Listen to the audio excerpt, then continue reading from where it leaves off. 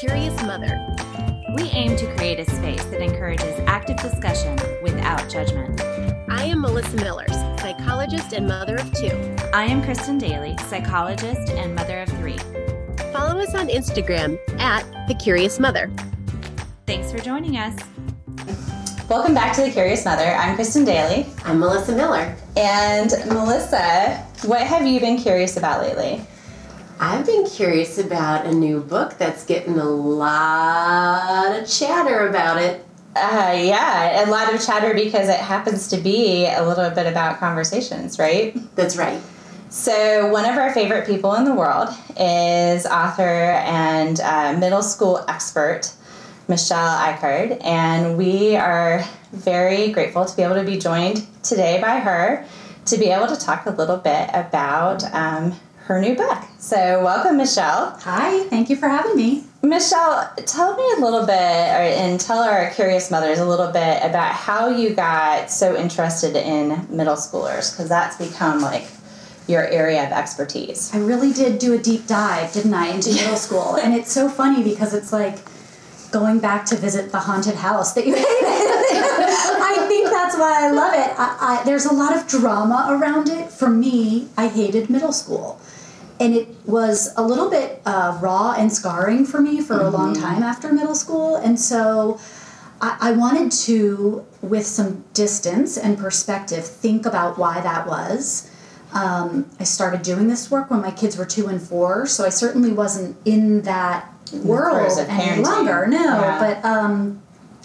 But I was, at the time, tutoring kids who were in middle school. And so they were bringing stories to me that were really familiar about not knowing where to eat lunch and having friendships that they really value just dissolve and wondering what that meant about them. And I was tutoring them academically, but found that what they really needed was social and emotional support in order to be able to do well academically. So I really shifted my focus to how can we help kids at this age have a little bit of perspective, develop some tools, some coping skills around what's happening so that they could have a better experience than I did. Yeah. And you've really blown that up into, you have a middle school leadership program, Athena's Path and Hero's Pursuit.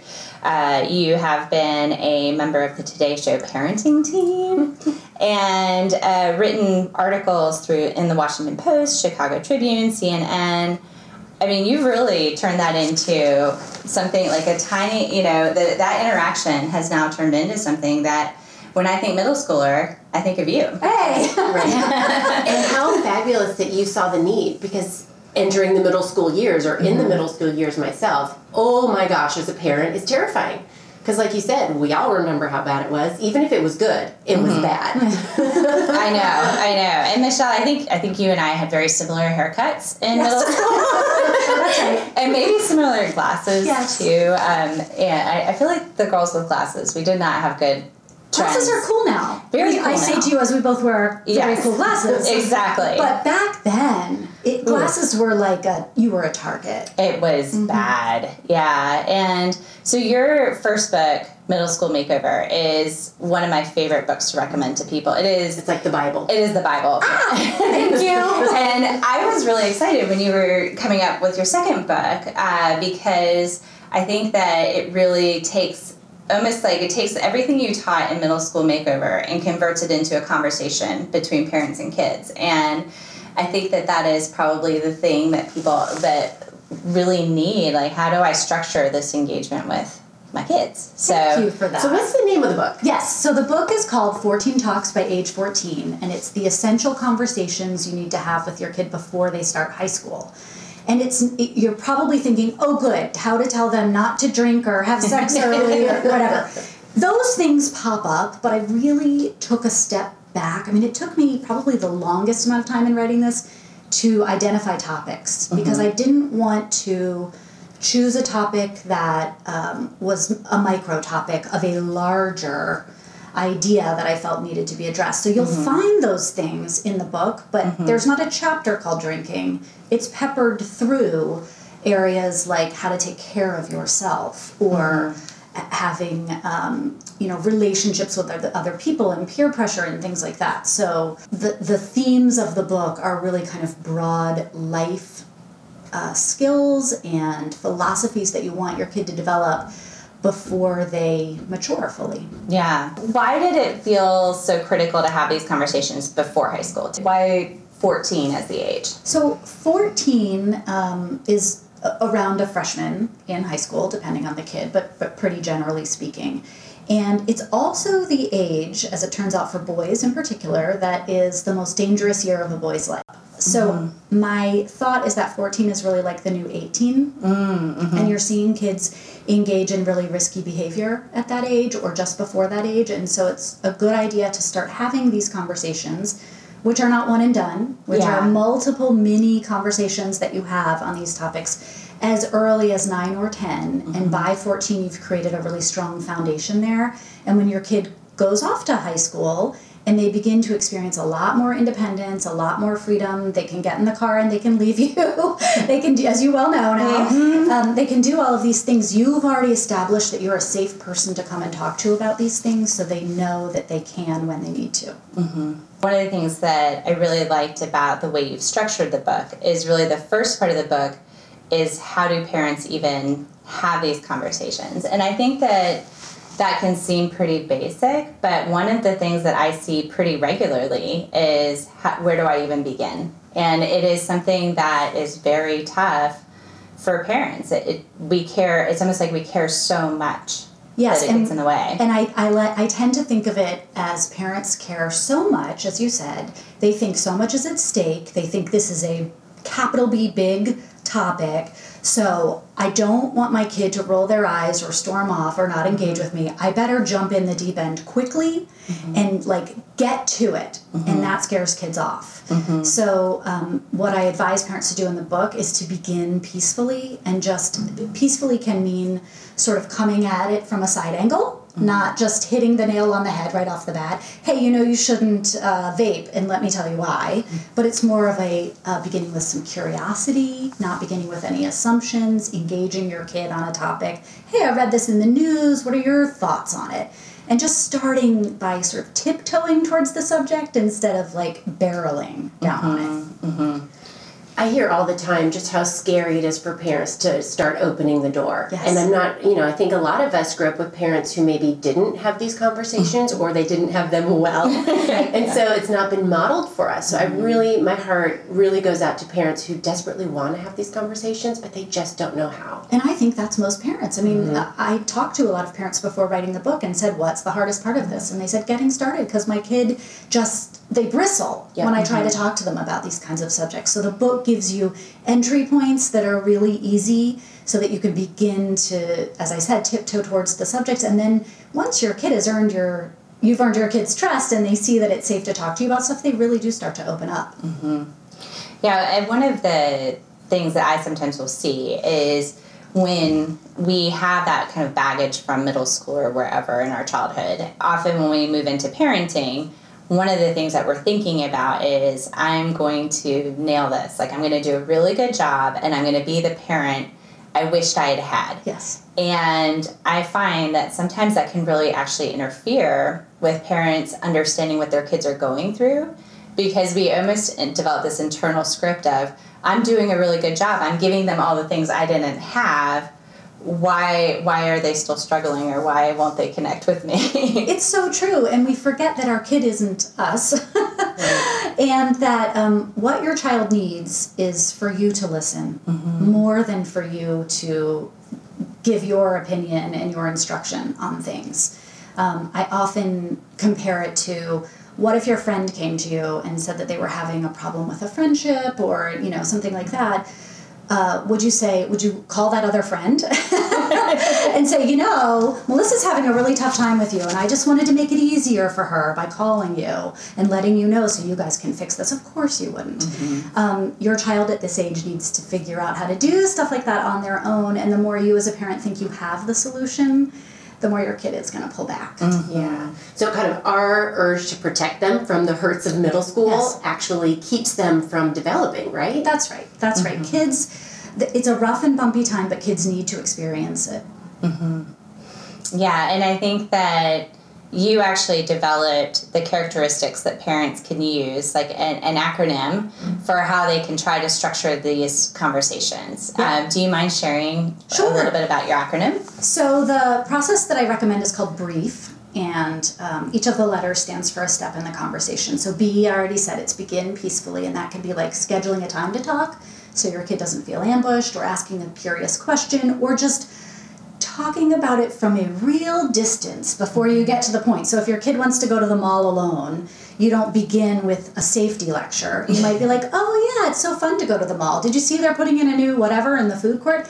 Start very gently. Mm-hmm. So B, begin peacefully, and then the R in brief is to relate. So you guys know, as therapists, that's what you have to do, is you've got to get people to sort of put their guard down, and that's where you just say things like, oh yeah, going to the mall is really fun, let's talk about it, right? You show them that you're a human and you understand how they feel. I is interview for data, and this is, let's say you're talking about, well, let's keep with the mall theme. This is where you get to ask questions. So you don't, when your kid says, I want to go to the mall alone, start with, well, why? Why don't you want a parent to be there? What are you going to do that you don't want me to see? Right? Yes. That's a real great opener. Yeah, exactly. The interviewing for data part is where you ask questions, but I want you to pretend that you are like a really neutral DA who has nothing riding on the case. You don't have anything involved here. You're just kind of establishing some sort of basic lines of inquiry. So what do you think you'll do at the mall? Who will you be going with? You're not making judgments. You're just asking the questions that you want to know. You can do this safely at this point because you've related already. E is echo what you hear. Again, you guys are pros at doing this. The lay person who's listening has either worked with a therapist or seen it on TV, but this is where you do the stuff like, okay, it sounds like what you're really interested in is having some time with your friends where you can make your own choices or whatever. You echo back what you hear. It's important because so often kids and parents get into arguments because of a miscommunication. The parent makes an assumption, the kid already has something else in mind, and they clash. This is where you get to make sure you're on the same page. And F in brief is feedback. So this is where most parents start the conversation. Let me tell you right now, if you're going to go to the mall, here's what I want you to know. You are not going to do X, Y, and Z. You are not going to be able to go outside of the mall. You know, they start listing all of these things. Save feedback for the end to make sure you've gently worked your way in, you're talking about the same thing. And from there, once your child is sort of primed and ready to hear, then you can give them feedback, suggestions, expectations, things like that.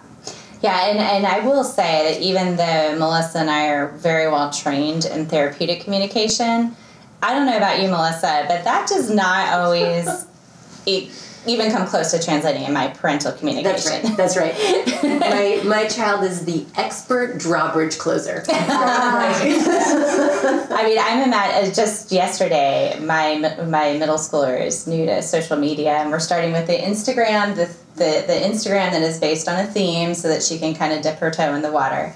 And the theme is our dogs. And she had taken a cute picture of her with one of the dogs and was asking me if she could post it in her public dog-focused Instagram account. And I totally blew it. Like, I immediately went into a lecture about all of the child pornographers who were going to use her information to track her down. And as you're discussing the, like, you know, begin and relate and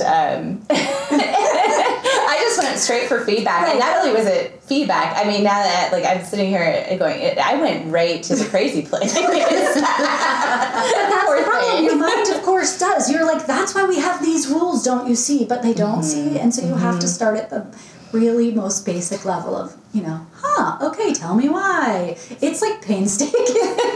But, you know. It's so good, though, to be able to have a good reference to go to help remind us of what we need to be doing, and also that we can talk about it. I mean, this feels like a great book club book for moms, right? To be able to like really discuss and encourage each other together, because it will go wrong, and that doesn't mean it doesn't work. It just means we have to be patient and keep making progress and keep trying and be resilient.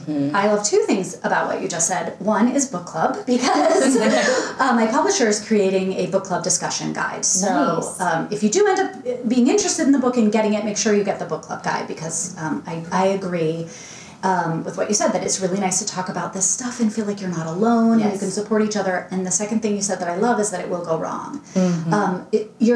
Despite this model, which I've created, your kid is sometimes just not going to engage and they're going to storm off, and you're not a failure when that happens. You just have to say, oh well, and try again later. And the reason the acronym spells out brief is because these are not meant to be hour-long lectures. This is a way for you and your kid to begin the practice of having really good conversations back and forth, so you can come up with strategies together to solve problems and to approach the new things that are coming down the road. So you just keep trying. You know, swing and a miss, okay, try again later. Right.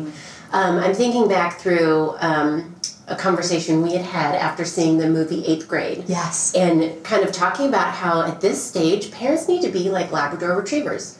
If it goes bad and they storm off and they're hateful, you just show up the next time with a smile and try again. And like, you have to be so forgiving and so loving and just keep going back to the drawing board. That's right. And it does work out for you eventually. Eventually they come back. And, you know, it may take a few bumpy years, but then, and this is very frustrating, your kid will not remember how badly they behaved towards you, but they will remember that you were always open, you know? Yeah, I think that is so key, because they will have that sense of how you interacted with them. And I think that it's hard because the older our kids get, the more it's relational, and we can get wounded too, right? You know, when my 2-year-old would like bite me or something, I wouldn't be wounded by it. But when I hear "you're the worst mom ever" by my preteen, I all I think is, oh gosh, what if I am the worst mom ever? And it can relationally wound you. So I think it's important to have that sense of they need us to kind of keep coming back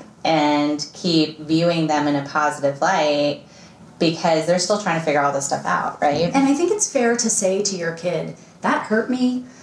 You don't have to fake that you are perpetually pleased with your child. Right. Yes. It's that you are enthusiastic, as you said, about them, who they are as a person.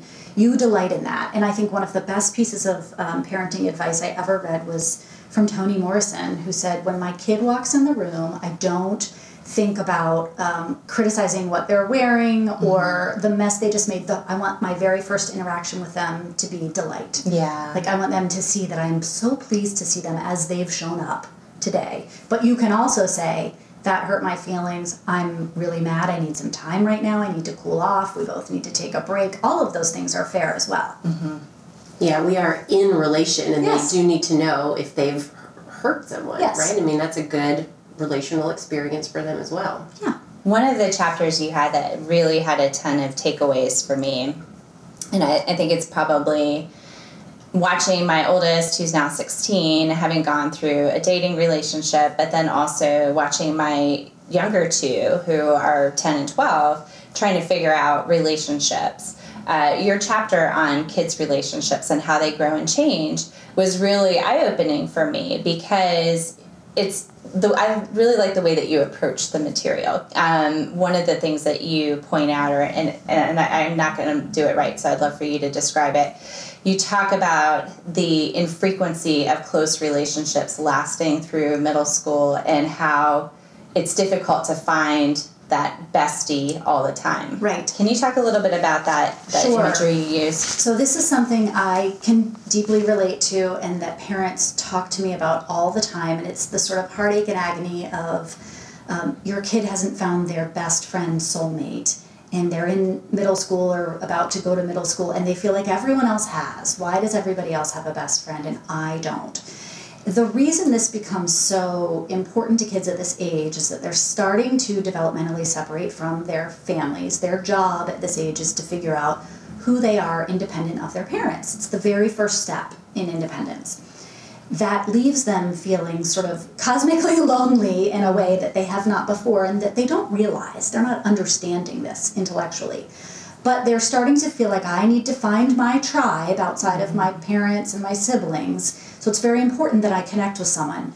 The media does a really great job of reinforcing this. So all YA literature and movies show the kid and the sidekick, you know, the main character and the sidekick, and they're endlessly loyal and quirky and fun and all of these things.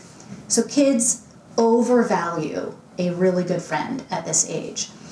what happens is, because kids are changing so much developmentally in early adolescence, I describe it as they're like cogs in a machine, and so often the pieces of the gears are bumping against each other, and they're kind of sparks are flying, and they're not interlocking and moving in a really synchronous way.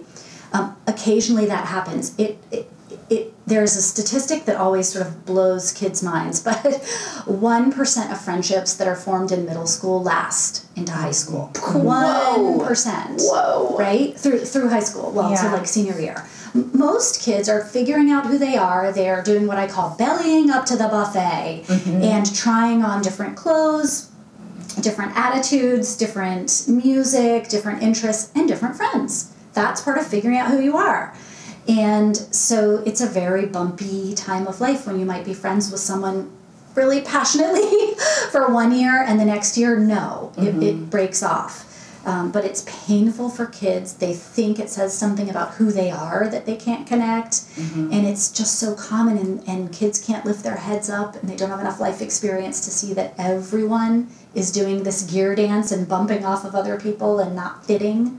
So it helps us parents, I think, to keep that perspective and to talk to our kids about the normalization of changing friendships. That it happens all the time.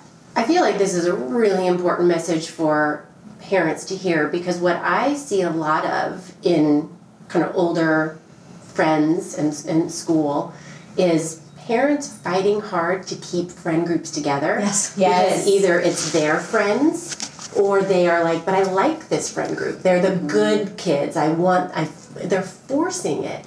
Or they think there's value in history. Which there is, but you cannot, relationships don't last. That's a normal thing about relationships, right? I mean, some of them do when you're older and you're an adult and you're fully formed, but you don't marry the guy you dated in 8th grade. Like, it's not. People have this feeling. Unless you're from small town Iowa, which I am. Sometimes it works out. There are some listeners listening who did that, and I have friends who do that, and it does work out sometimes. But it is not the norm. That's you're the 1%. You won the lottery. That's awesome. Great. Well, and it's interesting because I moved right after middle school to a new town. And so I always assumed that I had to start over radically with my friend group, obviously because we had this change in geographical location. And I always felt very envious that people probably got to keep these longer, deeper relationships. And reading that, I realized that, of course, you should. You change so much who you are. It would almost be stunting to kind of be close to everybody you were close to when you were little. It's so interesting because we moved a lot growing up, and I always have wanted to be in one place so my kids could have the opportunity to have, the same group. It didn't really occur to me that this is like a normal process, that we all change, and who we are at the age of 5 when we're in kindergarten does not predict who we're going to be or what we like when we're 14. So I think the language that parents need to start to embrace is that you want your child to treat other kids with dignity, but you do not have to be friends in the sense of let's hang out or go to the mall together with the same people you were in elementary school, when you're in middle school, or when you're in high school. As long as you are treating that person with dignity, then it's okay for things to sort of ebb and flow. And the less parents get involved, the more likely it is there will be ebb and flow. That those kids who pulled apart for a year or two will then find each other again and say, hey, remember when we used to hang out when we were little? That's so funny. And then they might do something together for a little while, and it naturally just sort of goes in and out together and apart. Maybe they land on a final together, maybe they land on a final apart, but it's very graceful. If you let it happen on its own. The more you as a parent try to orchestrate that, make sure that they stay together, the more a kid will resist because it doesn't feel natural. Yeah, and one of the examples you really walk through was that situation that I'm sure Melissa and I find ourselves in a good bit, which is we decided to stay put for raising our families, and we have friends who have similar age children. And so there's this expectation of, you need to get along with so-and-so because I love their parents. Right. And we all, travel together as families. And I really like how you gave space for the parent to try to understand where their child was coming from in the relationship. Right. So I think we tend to say like, oh, this is going to be really awkward. Can't you just suck it up and like still be friends with this kid because we always do barbecues with them, or we have family game night, or we go to the beach. It's going to be so hard on me if you don't make this friendship work. And that's not fair to the kid. They need space to figure out who they are. And you can maintain adult friendships without your children being involved. So if you love those other parents, go have dinner with them at a restaurant without your kids, right? Figure out a place to go have drinks together, no kids involved. If you give your kids space, they may come back and say, I've had enough, I'm cooled off now, I feel okay, why don't we all get together at the pool? And if they don't, then you can't force them to be friends with someone. Now you can, again, require that they treat people with dignity. And so there may be times when you say, look, we're all getting together. We don't do it very often, but it's important that we have this family event and we celebrate it together. So you're going to be respectful. It's 3 hours. Let's do it. But not all the time. You can't manufacture that kind of friendship, or it's just not genuine. What words of wisdom would you give to moms then who, I get it, them saying, okay, I understand this is about you and your development and your friendships, but how do I handle this with my friend? What words of wisdom would you have for the mom? I think what, in a perfect world, a parent could say to another parent, Katie is really just, she needs some time to herself lately. I don't know, she just wants to spend some time on her own, and I have to respect that. So why don't we just schedule a time kid-free? I would love to still see you. Your friendship is so important to me. Let's go out. In this perfect world scenario, the other parent goes, of course, totally understand. Kids are crazy. Who needs them anyway? Let's go hang out, right? You can't get involved in that kid drama. Yeah. What happens if that other mom calls and says, hey, Katie says that your daughter doesn't want to hang out with her very much anymore? Then I think you could say, she does seem to want more time alone these days. Yeah.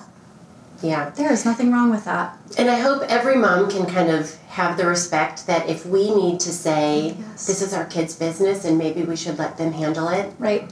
I don't know, let's not get involved, let's you and me stay close. I hope there can be that mutual respect. Yeah. It's something that isn't broadcast enough out there to parents. Yeah. I feel like parents could get on board with this if they knew it was an option. Yes. But they just don't seem to. They think, well, I'm being a bad parent if I'm not protecting my kid, sticking up for them, paving the path, all of this stuff. And your child needs to feel all their feels, And sometimes that feeling that your kid needs to feel is a little bit of guilt, is a little bit of discomfort, right? That's how they get their internal barometer to recognize, ooh, I don't like this feeling. I should treat this person better. Or I feel lonely now. I guess I've cut off a lot of people. So what you can do as a parent is help process that. You may be able to, through this brief, get to the feedback point where you can say, so it sounds like you're kind of missing out on some friendships that you used to have. What can you do about that?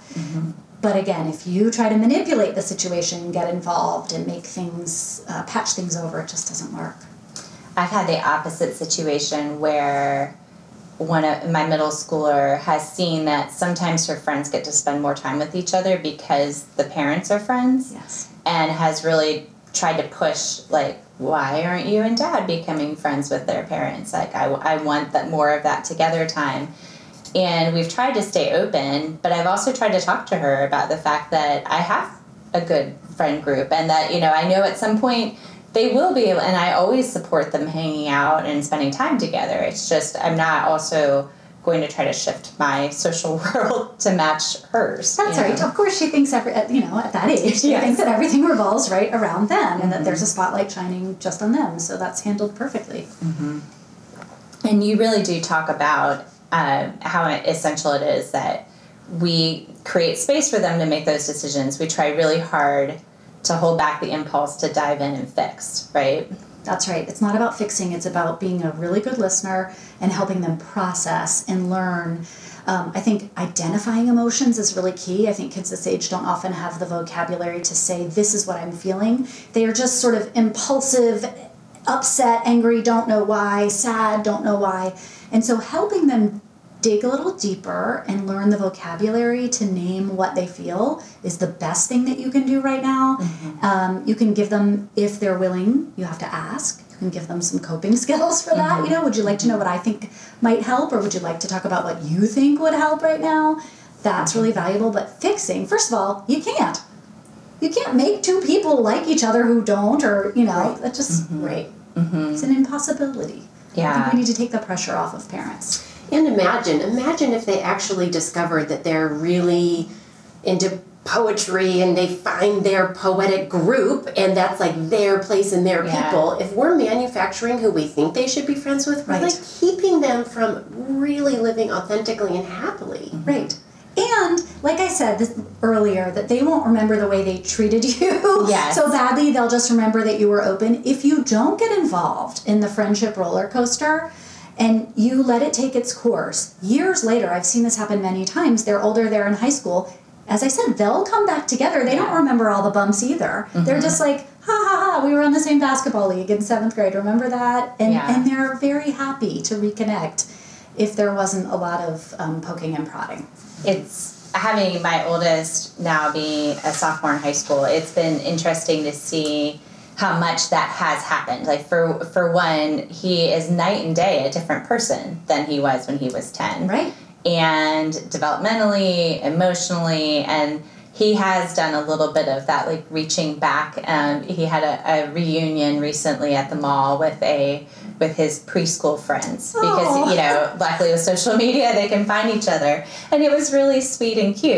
It was, you know, we used to play together on the playground. But I do think that having seen that, now I know I can trust that there's so much that's going to happen. And I think that I had always chalked that up to, again, relocation and not that you just grow and develop. And can you imagine trying to say to 7th grade him or 6th grade him, we're organizing a play date for you and your preschool friends because I want you guys to really value the friendship and the longevity that you had. It would not have gone well. No. Yeah. It's like as parents, we have to trust the process and learn to be a good travel partner instead of leading the way. I love that. That's really good. Yep.